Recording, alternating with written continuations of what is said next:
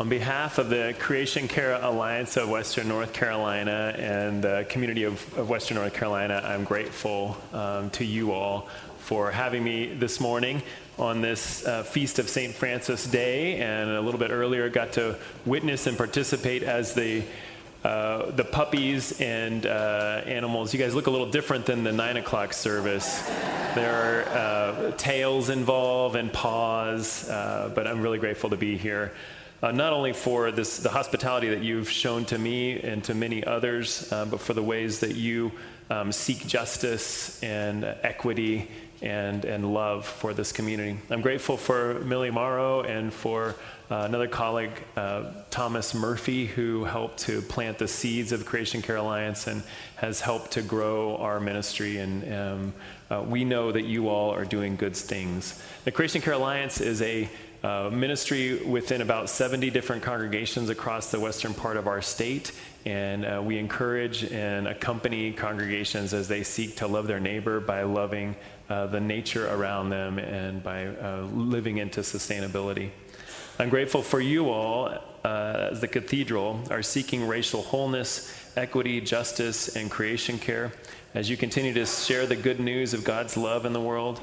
Particularly, I'm grateful for the Koinonia racial equity ministries, the variety of ways that you're engaged in that, and for the ways that you draw on a rich history, starting with Christ and moving through your Episcopal tradition of seeking truth, compassion, and justice in order to be in right relationship with the earth, with God, with ourselves, and with neighbor. Thank you. We've got two more sacred readings this morning. The first extra one is from Job 12, 7 through 10. And I invite you to check that out later on, or you can just absorb it here as I read it to you. But ask the animals, and they will teach you. The birds of the air, and they will tell you. Ask the plants of the earth, and they will teach you. And the fish of the sea will declare to you. Who among all these does not know that the hand of the Lord has done this? In God's hand is the life of every living thing and the breath of every human being. Would you pray with me? Incredible God, we are grateful for a moment to step out, to step in. We ask that you will continue to invite us to live more rightly with you. And I ask that my words would not get in your way this morning as you invite transformation of heart and of community. It's in Jesus' name we pray. Amen. I grew up in Texas, and in Texas in the summertime, we were encouraged by my family to leave Texas because it's really, really hot in the summer in Texas. And so somehow, through a friend of a friend, we had a key to a cabin that was in Colorado. And so our family drove our green van up to this mountain range in Colorado. And we were with another family set of friends. I was the oldest, like in 7th grade, 6th or 7th grade. And there were 4 other children in the group. And once we arrived there in this mountainous area, we began to explore not only the forest around us, but also the house and the basement and all the different ways that we could explore. The parents just said, get out, that's sometimes happens. And so we discovered a few things. One were this little group of chipmunks, and many of you know of a chipmunk, little stripes, cute little creatures running around the logs. And the other was this cage that was underneath the basement that was all dusty, that was a trap for small critters. That was a live trap. And so we decided to put those two things together and see what would happen. And so my little tribe of people, we put some peanut butter crackers in the cage and set it up on a log that had fallen down, and we waited, and eventually a chipmunk made his or her way into the cage and snapped it shut. And all of a sudden we had this little creature in a suitcase because it had a handle. So we were walking it around. We had this chipmunk in a suitcase, showing my parents, going from different place to place, and really excited about it. And eventually I realized we weren't going to be able to keep this chipmunk. It was not good for anybody. And we began to think about how we might release the chipmunk back into the wild. Now, some of you maybe remember this TV show a long time ago called Mutual of Omaha's Wild Kingdom. Anyone remember that show? Yep. Not very many people do. And at the end of that show, the way I remember it is there was always a slow motion scene of some incredible creation, this creature leaping out of a cage or the back of somebody's truck, and with this beautiful music happening, muscles rippling on the line as it was re-entering into the nature. And I was thinking that would happen with this chipmunk. So I had these smaller kids with me, and I was like, get ready, kids. We're going to release it back into the wild. And I opened up the cage and set it on the log, and we stepped back behind a tree, and nothing happened. We waited and we waited. The kids were starting to get antsy. I was losing their attention, kind of like what happens when I preach.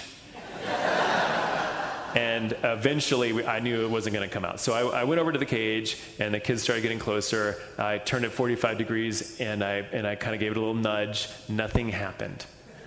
I did like kind of a little bit more, gave it a little gentle shake to not hurt it, but just get it out of there. Nothing happened.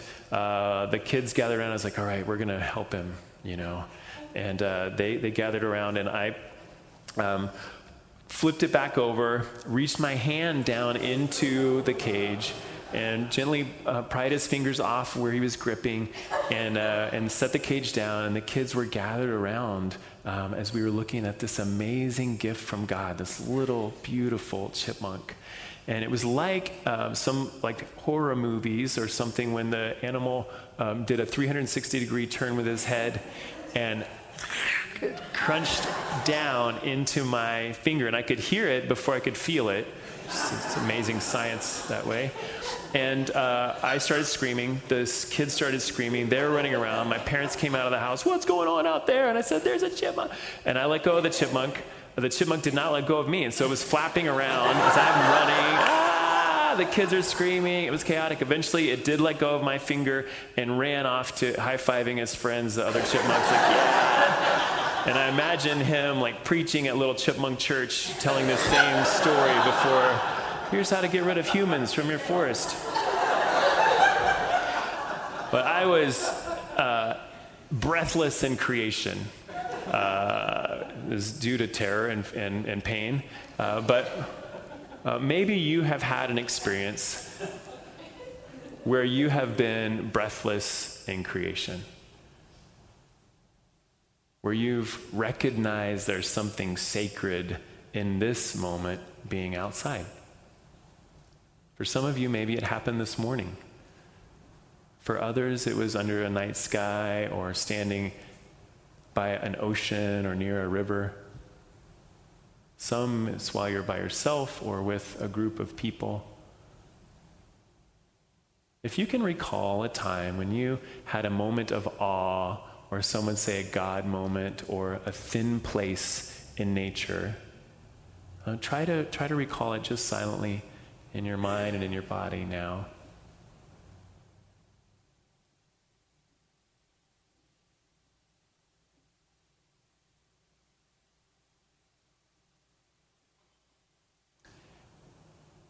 If you're able to think of one or recall one, would you just give a thumbs up or just nod your head so we can kind of get a sense if people have had, is this a common experience? If you could remember a time of awe or a God moment, just nod your head or give a thumbs up so I can see.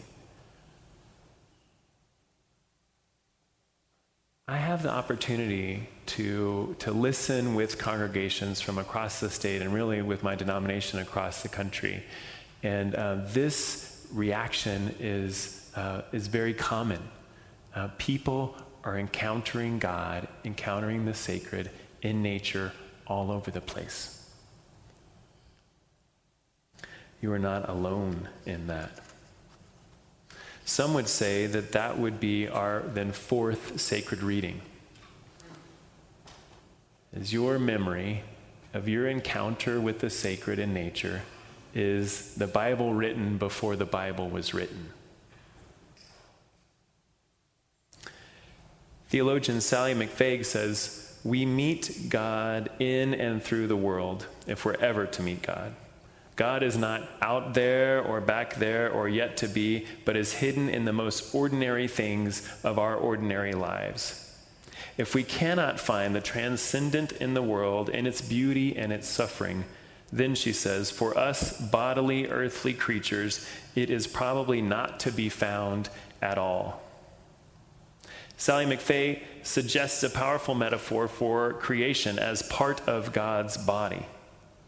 This kind of thinking points towards the interconnectedness and sacredness of earth, not just as a revelation of God, but as an expression of God embodied. To McFague, God is not a distant king or a particular race or gender or an individual, but is deeply personal, interwoven with all of life on earth. This view integrates the material and spiritual worlds. It's informed and strengthened by science, not threatened by it.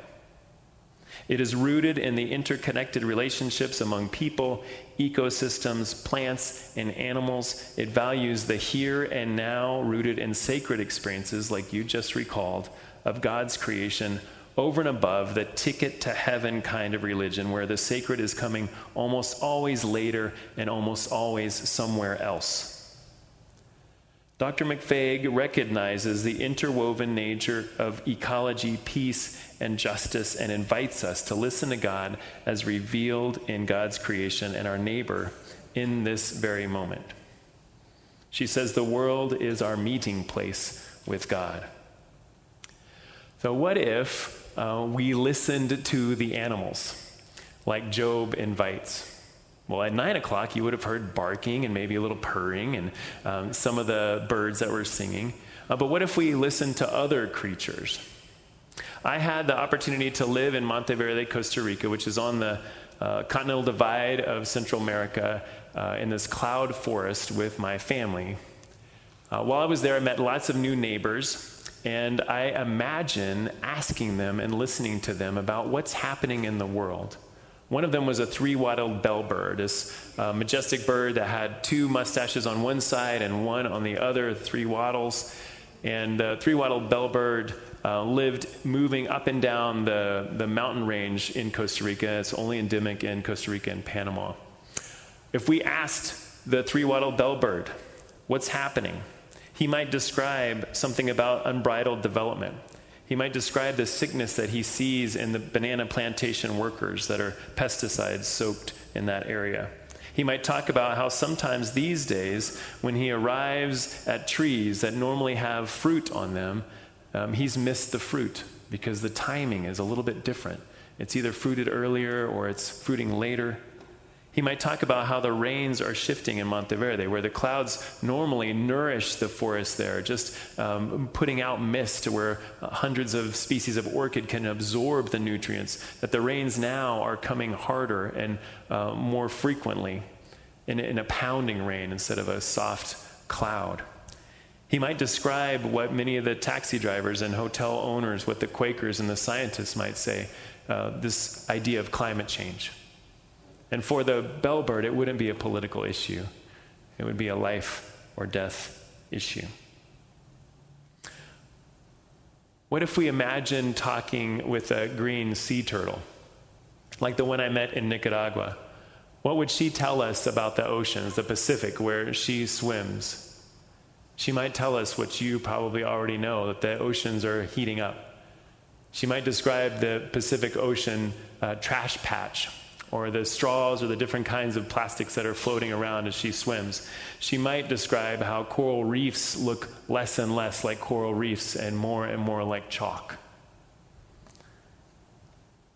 What if we asked a creature that is closer to home for us, the wood thrush, that lives both in Central America and here in Western North Carolina? The wood thrush might tell us a thing or two.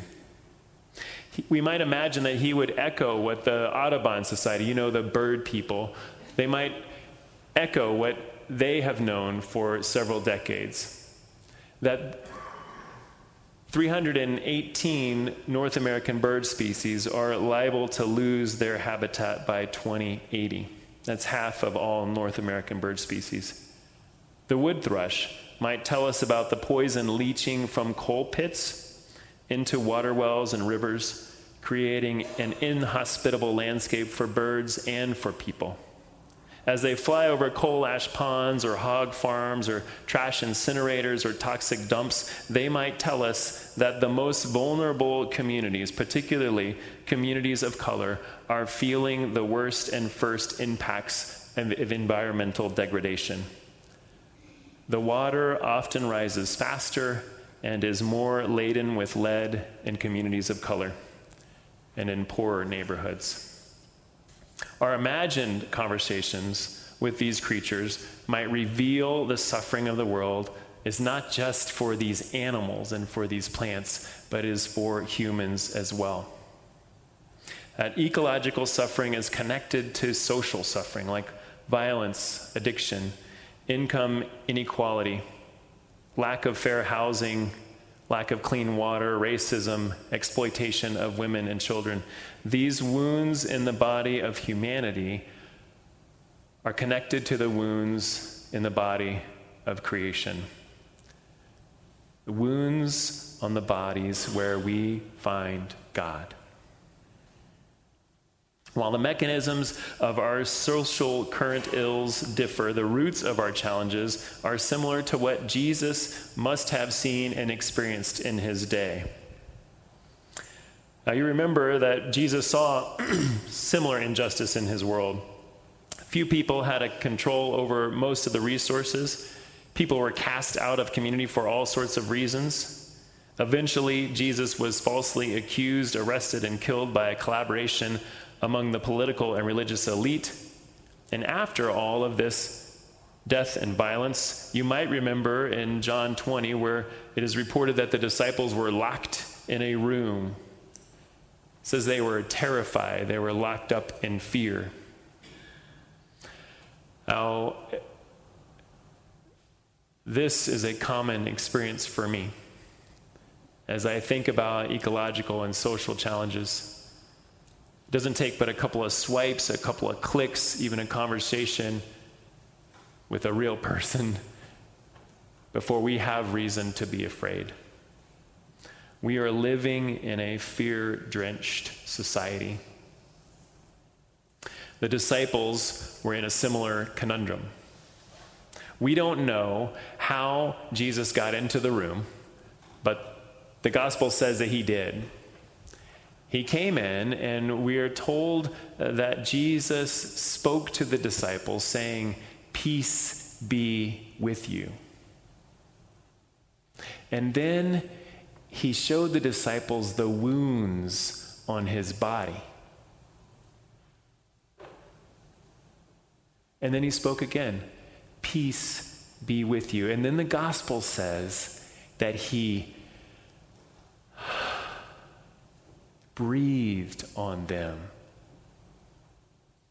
He said, "Receive the Holy Spirit of God."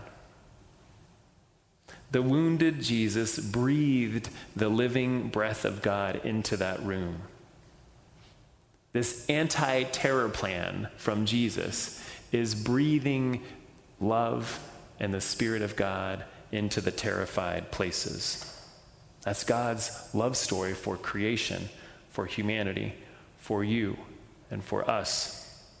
This gift was echoed in the Timothy reading this morning in verse 7, where it says, "For God did not give us a spirit of cowardice, but rather a spirit," or pneuma, or breath of power and love, of self-discipline. Now, my imagined conversations with these animals, it was different than what I actually heard. What I actually heard from the animals that I described was their breath. So from the three-wattled bellbird, it's one of the loudest creatures in nature. It can call up to 2 kilometers away.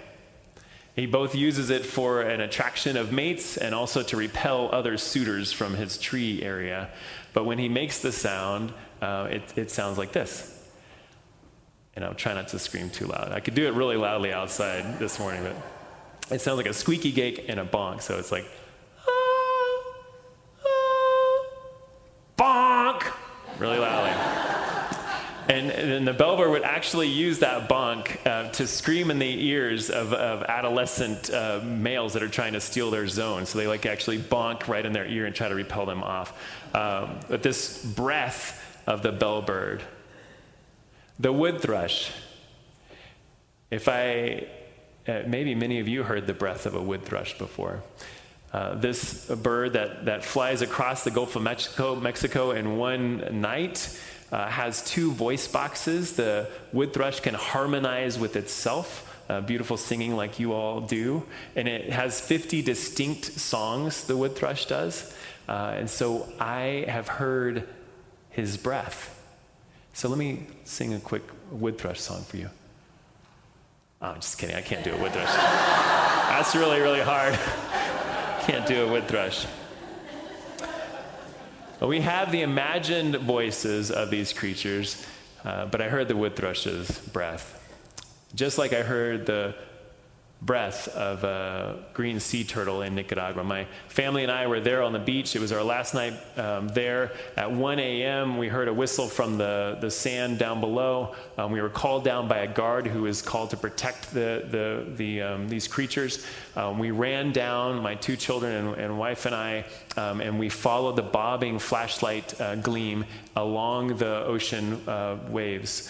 We could see at one point where it looked like somebody had taken a yoga ball and pulled it across the sand up into the dunes. And we followed that path up into the dunes, and we could see two men standing near about a 70-pound turtle who was moving her flippers to cover 85 ping-pong-shaped eggs that she had just deposited into a hole there. As she moved her flippers, bearing this life, it wasn't the image that was so powerful for me. It was her breath.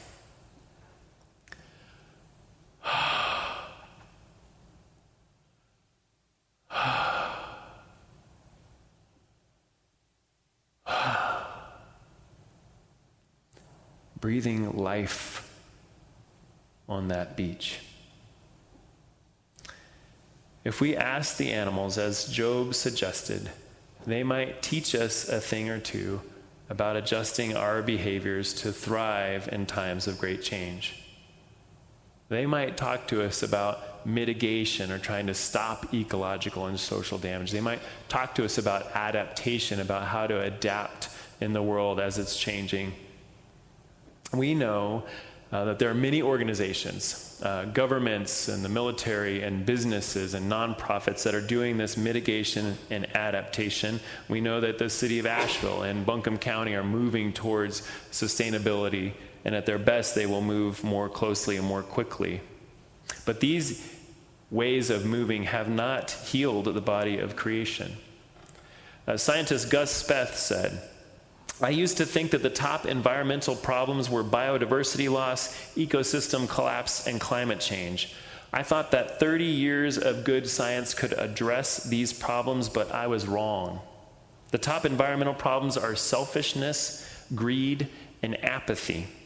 And to deal with these, we need a cultural and spiritual transformation, and we scientists don't know how to do that."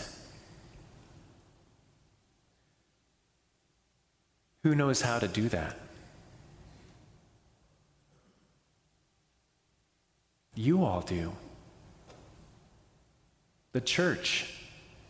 That's our job, to engage in transformation using the gospel love and compassion. Yes, mitigation. Yes, adaptation. Yes, addressing all these things. But compassion is our bread and butter as a church. At our best, spiritual people and faith communities can address both social and ecological symptoms. We're followers of a loving God addressing the root causes of these wounds.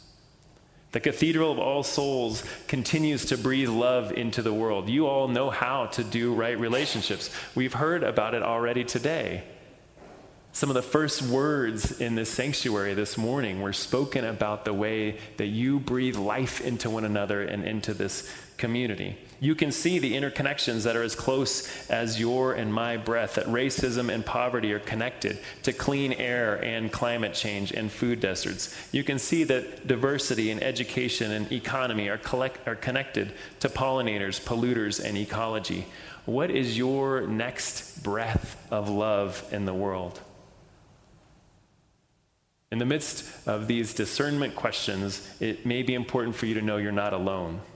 The holy breath of God's love is at work. It's at work in your denomination.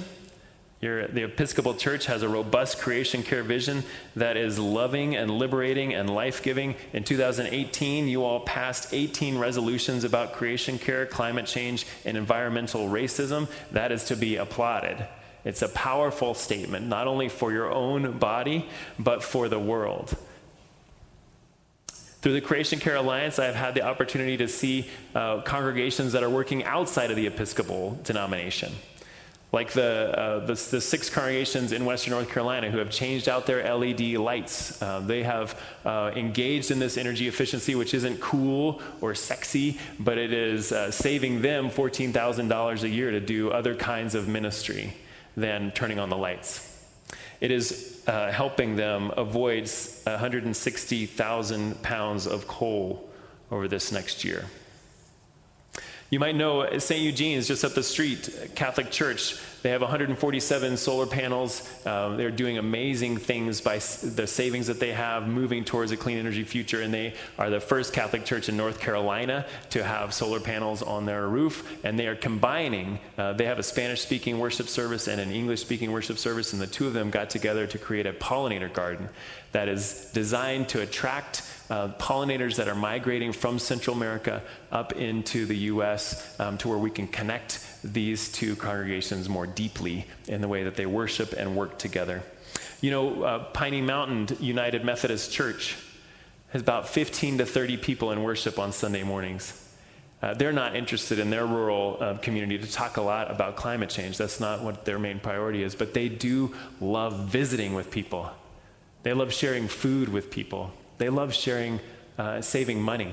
So they went door to door with the produce that they created in their backyards and on their farmlands with wheelbarrows, and they also got a grant for LED lights. And between those two things, they went door to door to between 50 and 70 homes, and they handed out LED light bulbs and free food. They just wanted to love their neighbor. And it's estimating that they've saved their neighborhood $70,000 in the next 10 years, and the equivalent of about 1,500 trees planted in the way that they are engaging in this breath of love. You're not alone in the work that you're doing, in the breath that you're breathing. It's like the air pouring out from the barks that we heard this morning, from the curdle of the purring from kittens on this Animal Blessing Sunday. It's like the uncontainable and wild air pouring from beaks in Costa Rica and the Carolina mountains. It's as powerful as a mother's groan giving birth on the sand in Nicaragua, or the subtle breath whispering from each oak leaf or blade of grass. Like the very breath of Jesus breathing the Spirit of God into the locked rooms of our own hearts and our communities, may we choose to breathe peace and love into the terrified places of our world, that our hearts might amplify this breath. Amen.